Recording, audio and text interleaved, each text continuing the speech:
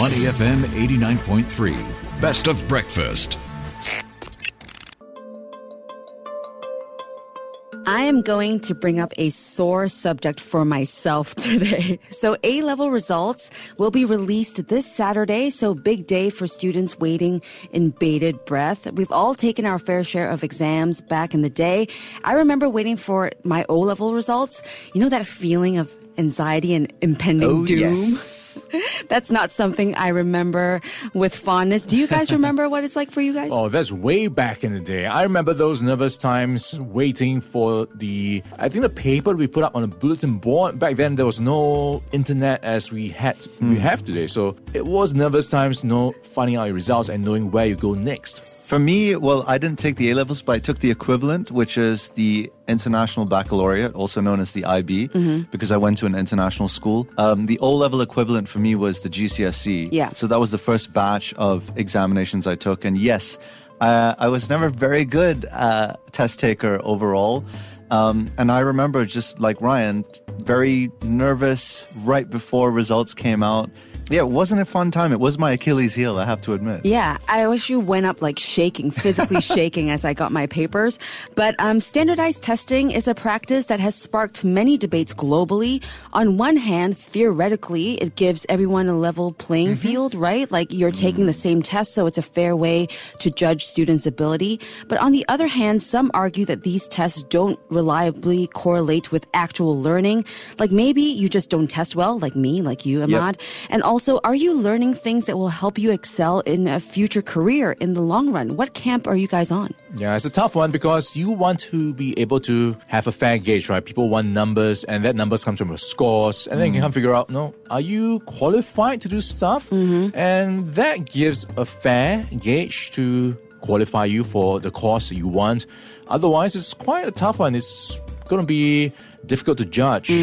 Yeah, I'm in the latter camp. I'm not sure if it is, in this day and age, the most relevant thing to assess a candidate on. I don't think it assesses things like emotional intelligence, which is what a lot of companies and life in general demands from you, and which you don't really pick up in school. Yeah, let's talk about some pros of standardized testing. So many educators swear by it as a crucial tool because it provides guidelines for curriculum learning and planning. So since we're all working towards the same exam, everything is crafted to make sure it's consistent across the country. And that's partly why our education system also does so well on the global stage. So there's a structure going on. Yeah, we all have one goal, right? And also these tests can also help identify struggling students or those with severe learning gaps.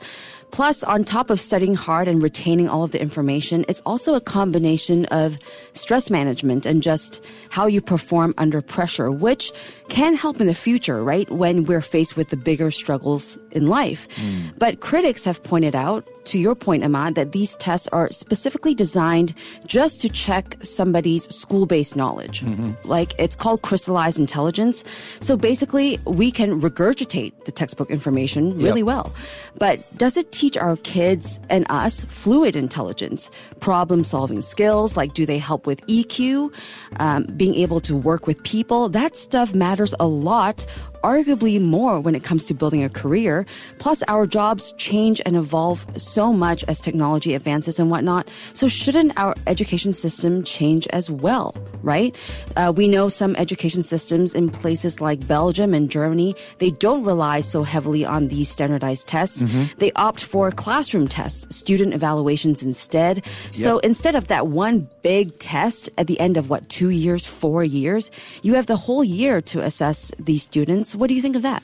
Yeah, so actually in my personal experience, I did both my undergrad and my graduate degrees in the US. My undergrad was examinations plus coursework. My grad school was only coursework, and it was pass-fail. Same. All right. I've got a few question love marks. So student evaluation. So that suggests someone is evaluating you. So that someone could be different in somewhere else. So it's not going to be fair. I see what you're saying. Yeah, it depends on the teacher, right, and who you speak to.